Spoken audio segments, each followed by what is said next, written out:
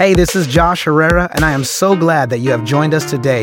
If you are a part of our Lighthouse Church family, we would love to connect with you via our social media at Lighthouse Church NC or online at lighthousechurchnc.org. We want to get you plugged into a connect group or on the dream team so that you are doing life together with people just like you. We hope you enjoyed today's message and stay tuned for more announcements at the end of our podcast.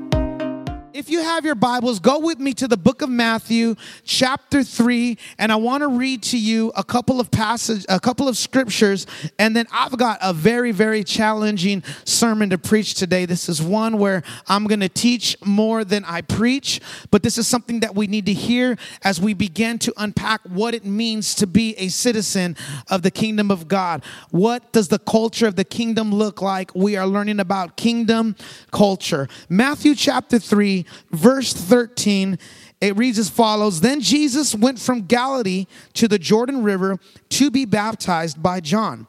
But John tried to talk him out of it. I am the one who needs to be baptized by you, he said. So why are you coming to me? But Jesus said, it should be done, for we must carry out all that God requires. Everyone repeat this, say should be. Okay, it should be done, for we must carry out all that God requires. So John agreed to baptize him. For just a few moments, I want to talk to you on this subject. Could I or should I? Look at your neighbor and tell them that. I want you to look them in the eye and tell them, could I or should I? You know, for those of you that don't know my family, my beautiful wife, she's sitting right here in the front row. God has blessed us with 3 amazing little boys. They are our lions. They are 3, 5, 9, and their names are Jackson, that's the little guy. Jude, he's the middle one. And Jaden is our oldest one. How many parents do I have in the room? Where are my parents at? All right.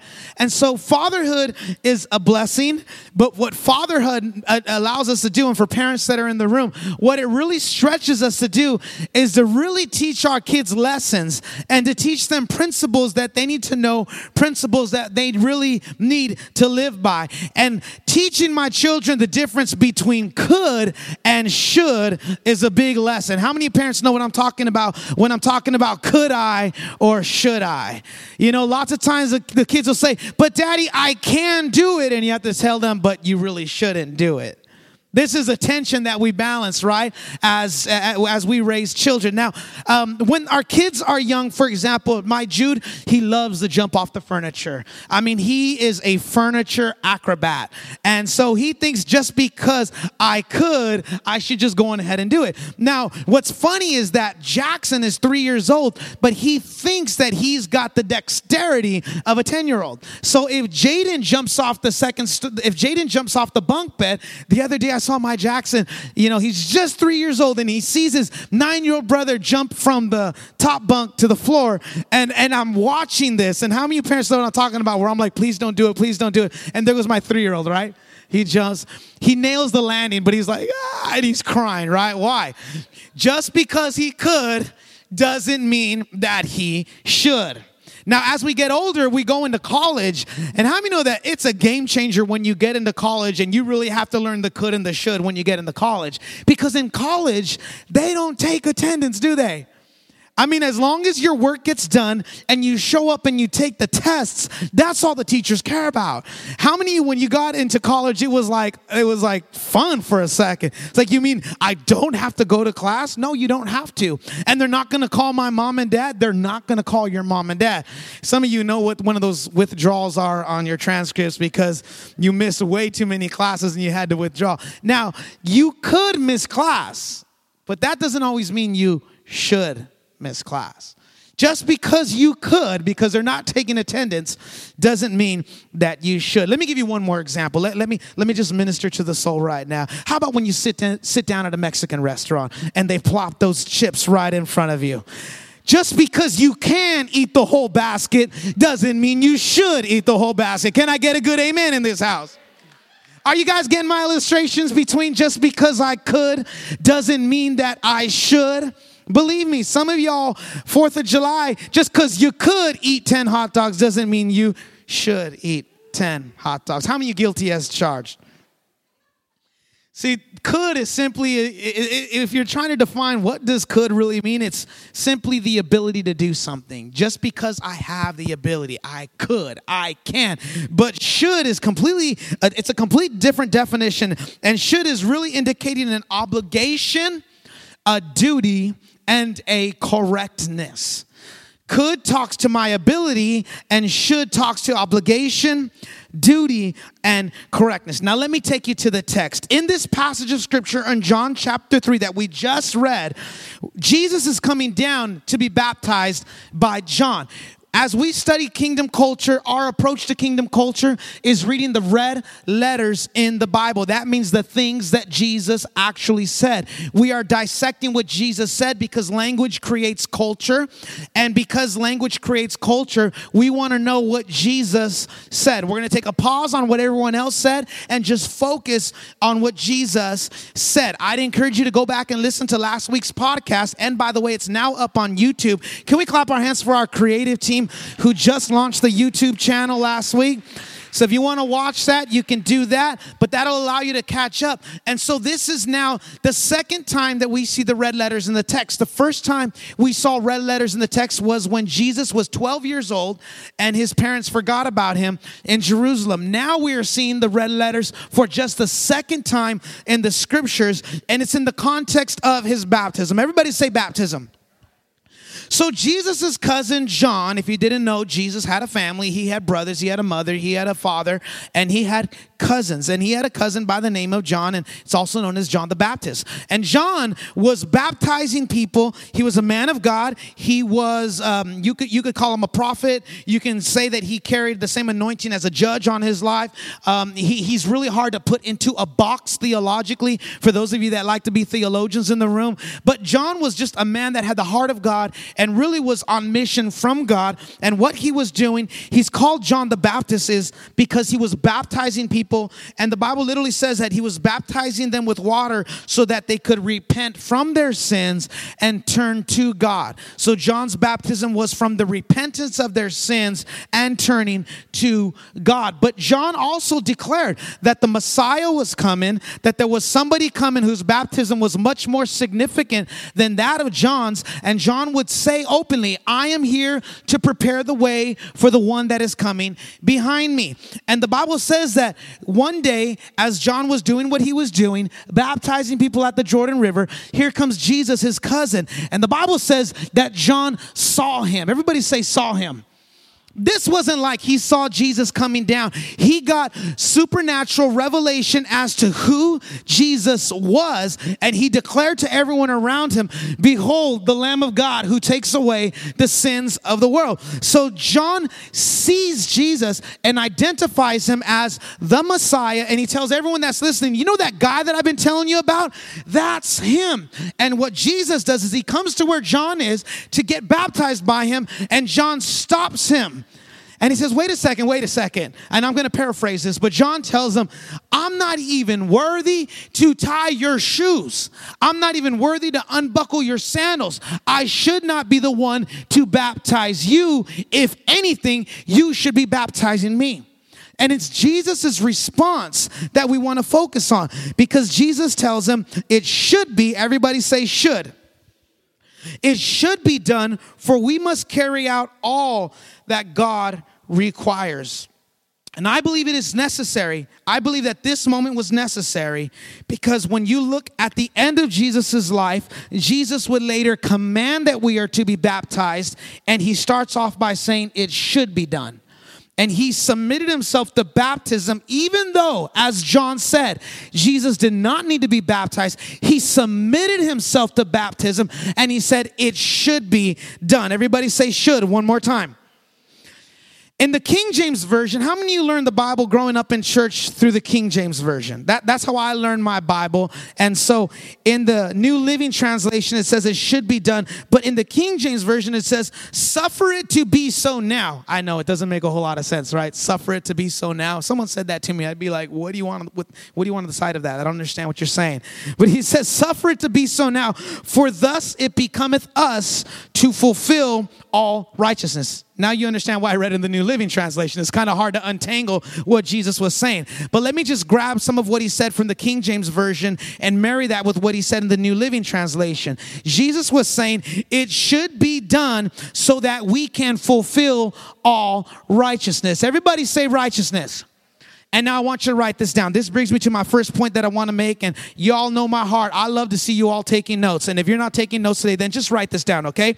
Righteousness is often found in the should.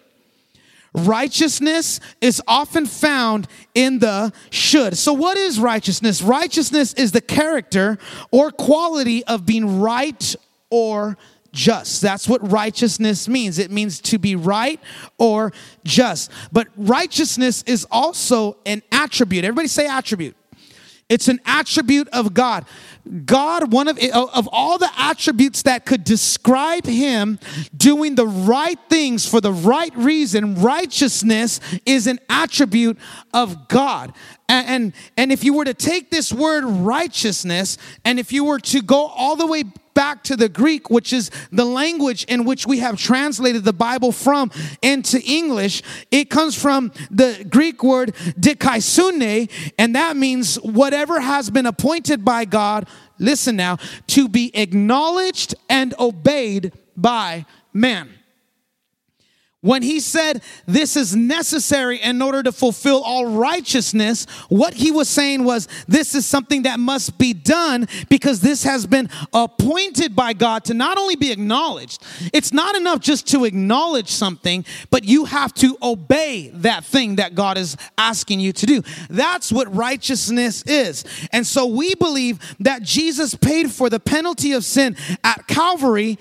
And so now everything that we do here on earth comes from a place of obedience because of what he has done, not because we are trying to earn any favor with God. I'm going to say that one more time so that sinks in. When we talk about righteousness and we talk about should be, one of the things that we need to understand right now is that the price for sin was paid at Calvary. Not if you believe that. Give me an amen if you believe that Jesus finished the work at the cross. How many know there's nothing that we could do on top of what he has done in order to earn salvation? Come on, let me get a Baptist nod up in this place if you're with me. I know there's a lot of churches that tell you that you've got to do X, Y, and Z in order to get into heaven, but that means that what your works are able to do is greater than what his son was able to do on the cross. And that's bad theology. That's a legalistic approach to following Jesus. So Jesus has already paid the price for all of our sins. Jesus has removed all of our sins. And now what we do comes from a place of obedience to what he has already done for us. And it is because of that, it's out of obedience. It is in order to fulfill righteousness, to be acknowledged and obeyed. And so now we submit to the things that we should be doing because we want to, like Jesus, lean in towards righteousness. We want to now lean in towards righteousness. Now, there's like I said, we're getting into Baptism Sunday, and I wanna teach this really in the way that it will be taught here in this house going forward. As a brand new church, we get to create culture and use language and really define some things for this house, because a lot of churches will define things in different ways for their house, and that's totally fine. But one of the things that I've heard is that baptism is merely an outward expression of an inward confession. And I will say that that dilutes the fact that it is also a commandment from God. You tracking with me so far? Some churches will dilute baptism to merely you should probably get around to it, rather than this is something that really needs to be done. There's a lot of churches that'll tell you it's just an expression, but because Jesus already paid the price, whether you do it or not doesn't matter. But here in this house, we believe and we teach that Jesus commanded us to do it, so we are going to do it. Can I get a good amen on that? He commanded that it be done, and because he commanded it to be done, don't let anyone tell you it's optional and something you should do if you get around to it. That's bad teaching. That's bad theology. I've had a lot of people tell me that. They said, it's not anything that we should require of someone. Again, righteousness is acknowledging him and obeying him. We know that he's already fulfilled the requirement at the cross, but that doesn't take away the fact that he commanded that it should be done. Does that mean 1 + 1 is going to equal 2? No. Remember I told you guys last week, Jesus plus nothing still equals everything. Jesus plus nothing still equals everything. And nothing that I do earns my way into heaven. I don't punch a ticket in order to get in. All I have to do is confess with my mouth, believe in my heart. But you better believe I'm going to do everything that Jesus commands me to do. And I think that when we dilute baptism to just an option, we're straying away from the fact that he actually commanded us to do it. And what I love about the Bible is here's another thing that you should probably write down if you've never heard this. The Bible interprets itself. I'm teaching. I told you I was going to be teaching today. Y'all okay so far? Everyone take a deep breath. Y'all still tracking with me? All right. So, listen, the Bible interprets itself. Jesus said, I should do this. If there was anyone that didn't have to get baptized, it was Jesus. Amen? And yet he submitted himself to baptism. Amen? And he said this should be done. And not only did he submit himself to baptism, but what did he say at the end of Matthew's gospel? He says, I want you to go into all of the nations and I want you to baptize them. Matthew wrote that down. Mark wrote it down another way. Mark said, go into the nations and preach all the gospel. Those who believe and are baptized will be saved. That's what Mark said. Peter, another one of the apostles that rolled with Jesus, said it this way: baptism now does save us. And then Peter said in the book of Acts chapter 2 verse 38, repent and be baptized every one of you for the forgiveness of your sins. So Jesus submits to it, he commands it, and then his disciples repeat it. And so throughout the scriptures, there's not this option if you get around to it. Throughout the scriptures, there's not this religious mode, but there is this command that I need to get water baptized because it is something that I should do. Everybody say should do. That does not mean that my works save me. But listen, I want to do everything that Jesus commands me to do. I get it. It can be sometimes hard to grasp, especially if you grew up in a system where they teach you that your works save you. I remember sometimes visiting churches where someone wanted to make a decision for baptism, and we treated it like a finish line rather than a starting line. But we teach here at this church that baptism is the beginning of a journey, not the end of a journey. If baptism was the end of the journey after you're baptized, I think you'd just get raptured up into heaven and you'd be done. You'd finish your race. But we teach that baptism is the beginning of a journey because after you have been baptized, you are now on this journey of fulfilling God's plan and purpose for your life. Are you with me so far? And so baptism, we believe that it comes from this place of a command because righteousness is often found in the should. And if this is a lot for some of you, I encourage you to go on a journey to search this out and to learn it for yourself as well. That's why the number one thing that we are after when we talk about the four missional statements of our church, the first one is to what? To know God. Too many people don't know God and they only believe what's been preached to them, but they've never researched it for themselves. And you have got to know God. That's why, again, I grew up in a system where I think we swayed too hard in one direction, but then I see a lot of churches swaying too far in the other direction, saying, well, it's just kind of optional. If you get around to baptism, you really ought to take care of that thing. And I believe that baptism, the work in and of itself, is not salvific. It's only through Jesus, but it is not optional because Jesus commanded us to be baptized. Are you with me so far? So it's right there in the middle. It's in that tension right there because the work in and of itself does not save me, but yet Jesus commanded me to do it. He fulfilled the obligation and he paid the debt of sin at the cross, and yet he said, you should do this. And yet Jesus said, I'm perfect and I'm going to submit to this. And every time I teach baptism class and I talk to someone and they ask, do I really need to do this? I always ask, did Jesus really need to do it? Did he really need to do it? But he did it because he was teaching that in the should, righteousness is often found. And here's some of the reasons why I believe that righteousness is found in the should. Second thing I want you to write down. Should I teaches me to be selfless. Everybody say selfless. Should I teaches me to be selfless. The culture of this world may be about getting yours or doing you, but kingdom culture teaches us to be concerned with the needs and the wishes of others in addition to mine. Do y'all know what selfless living is? It's really weighing what's happening with other people around you. It's not just about doing mine and getting mine. And we got to be careful with the culture of this world. That's why we're teaching kingdom culture, because kingdom culture does not look like the world's culture. If you followed after the world's culture, you'd be all about getting yours, and you could care less about how that impacts other people. But kingdom culture teaches us should I, and should I teaches us to be selfless. Say selfless. It is thinking about other people. The antidote to being self-centered is often found in learning how to serve others. That's why we want you to be part of the dream team. For those of you that are wondering, well, why does the church want me to serve? We want you to serve because we believe it is the antidote to living a self-centered life. And this culture teaches us to be self-centered. I heard this illustration, a preacher was preaching, and I thought it made me laugh. But do y'all remember the old disposable cameras from the 90s? You know what I'm talking about? You bought those things at Thrifty, the grocery store, the drugstore, and then you'd have to wind those things up. Yeah. Nobody was taking selfies with those. Think about that for a second. Nobody was taking selfies with those. You had no idea what it was going to look like. You wouldn't be there with that disposable camera. I mean, you only had 12 pictures in that thing, right? So, I mean, those 12 things were precious.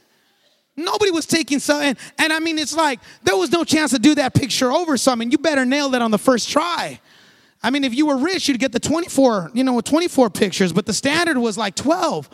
And because of technology, and I am all for technology. Believe me, we are doing things with production, and we are doing things with technology that we believe is going to take the gospel message further than we can reach just here in this city. But just know that self-centeredness has shot up as a result, because everything is faster, everything is instantaneous, and that word selfie didn't even exist 20 years ago. Didn't even exist. And so we have got to combat self-centeredness. And should I teaches us to combat teaches us to combat being self-centered by living a life of selflessness. Second thing that I want you to write down, should I teaches me submission. This is a tough one. We don't like the word submission a lot. We don't. I'm gonna rock your world in just a moment. Should I teaches us submission. Everybody say submission. Jesus said he didn't come to be served, but he came to serve others. He voluntarily submitted his life to a life of serving other people. Jesus made a decision that even though I can come to this earth and demand that other people serve me, I came to serve others. Should I teaches me submission. And here's the reason why. This is another thing you might want to write down. It's not a point, but it's a good one. Submission teaches us to honor. Honor unlocks doors, because honor is the currency of the kingdom. Submission teaches us to honor. Honor unlocks doors, because honor is the currency of the kingdom. When you learn to submit, when you learn to lay down your preferences for the greater good of other people, you are now interacting in a culture of honor. This is now coming from a place of honor. And when you honor people, you'd be amazed at how many doors will unlock for you. I mean, that's not just in church. You can take that for work as well. Go start honoring that boss that you hate and watch what happens for your career. Someone said that honor, one of the ways that you can honor your leader is go to them and ask them, what are the things that you hate doing? And start taking them off their plate. Watch what that does for your career. Watch what that does for your life. Watch what that does for you. Submission teaches us to honor. Honor unlocks doors, because honor is the currency of the kingdom. In the kingdom, we honor people. And I'm not talking about just honoring up. I'm talking about honoring down and honoring sideways.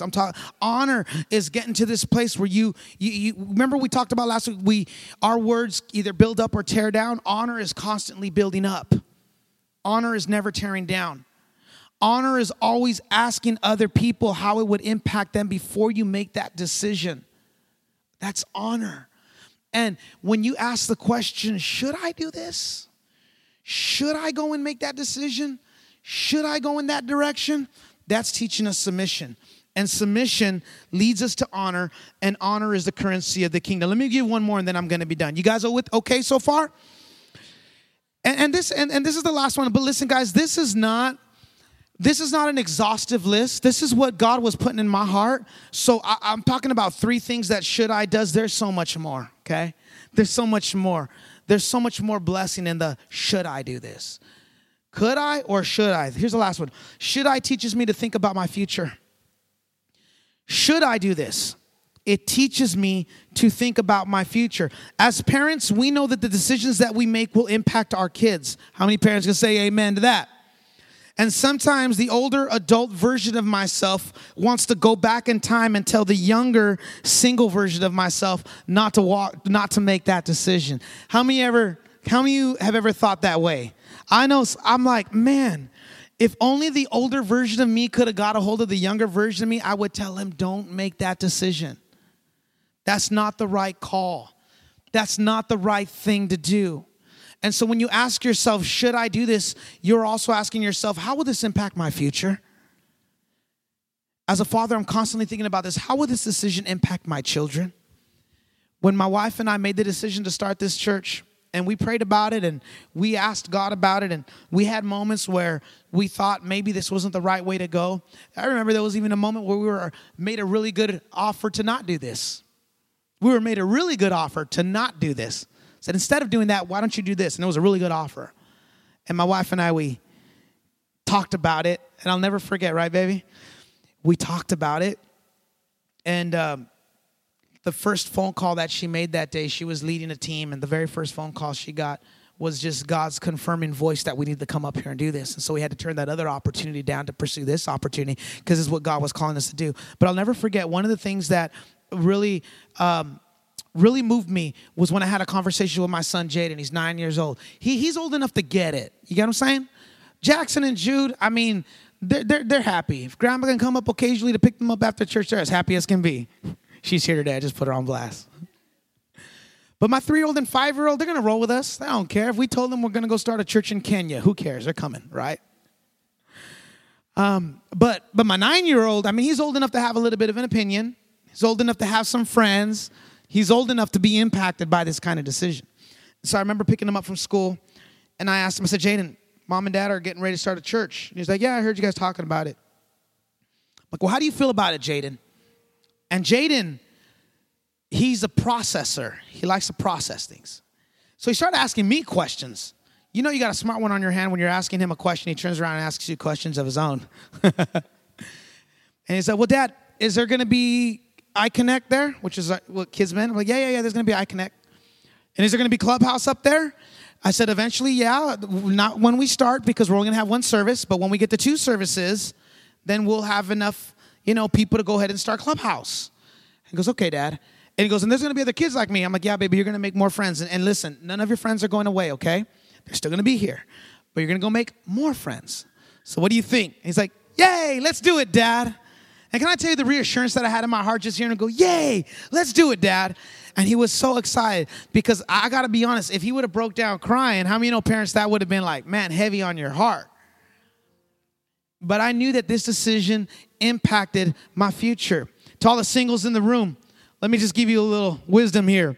Your should I, it must be connected to God and connected to the purpose that he has for you. For all of you that are single in this room, your should I must be connected to God and the purpose that he has for you. Should I do this? How will this impact my relationship with God? Should I do this? How will this impact his purpose for my life? Should I do this? How will this impact who he's called me to be? You guys will track with me so far? Should I impacts our future. And so Jesus stood, let me come back and I'm going to close with this. So Jesus is standing at the Jordan River. And I got so much more to say about this, but this is all we got for today. But listen, Jesus is standing at the Jordan River, ready to get baptized. And John the Baptist stops him. Tells him, you don't need to do this, Jesus. If anything, I should be the one baptizing you. And Jesus submitted. And he said, this should be done. There's a lot of people in this room that have never made a decision to get baptized, and you've got a lot of reasons why you've made it up in your mind that you are not ready for baptism. But can I tell you something that they told me when I was having my first kid? You're never going to be ready for it. If you could be ready for baptism, if you could be good enough to get baptized without God, then you would not need God. We don't get we don't get good in order to get God. We get God in order to get good. And so a lot of people want to hold off on getting baptized till everything is perfect. But let me tell you, you should do it. You should do it. Because it's the best decision that you're ever going to make. Jesus submitted himself. And he tells John, this is something that I should do. Do I need to do it? No, I don't need to do this. Should I do it? I should do it. And for those of you that are thinking about it, you've been hearing me talk about Baptism Sunday, I'm going to ask you to make that choice to do that today. Would you close your eyes and just lean in? I'm done preaching, but I want you to just kind of lean in on your chair. Let's lean in and let's pray together. Right there where you're at. Let's just begin to pray. I've spoken, and now the Holy Spirit's going to start working on your hearts right now. In the name of Jesus, Holy Spirit, move in the hearts. Holy Spirit, touch every life. Holy Spirit, bring us to that place where we make that decision of what we should do. Not out of a place that we could. Not a decision based on satisfying our flesh. Not a decision based on satisfying our desires. But a decision based on doing the things that we should do because we want to be made righteous. We want to pursue righteousness. In the name of Jesus, we thank you, God. We thank you, God. We love you, Jesus. If this message has blessed your life, I want to encourage you to share this message with others, or go online to our website and consider making a donation so that we can continue bringing you content just like today's message. God bless you.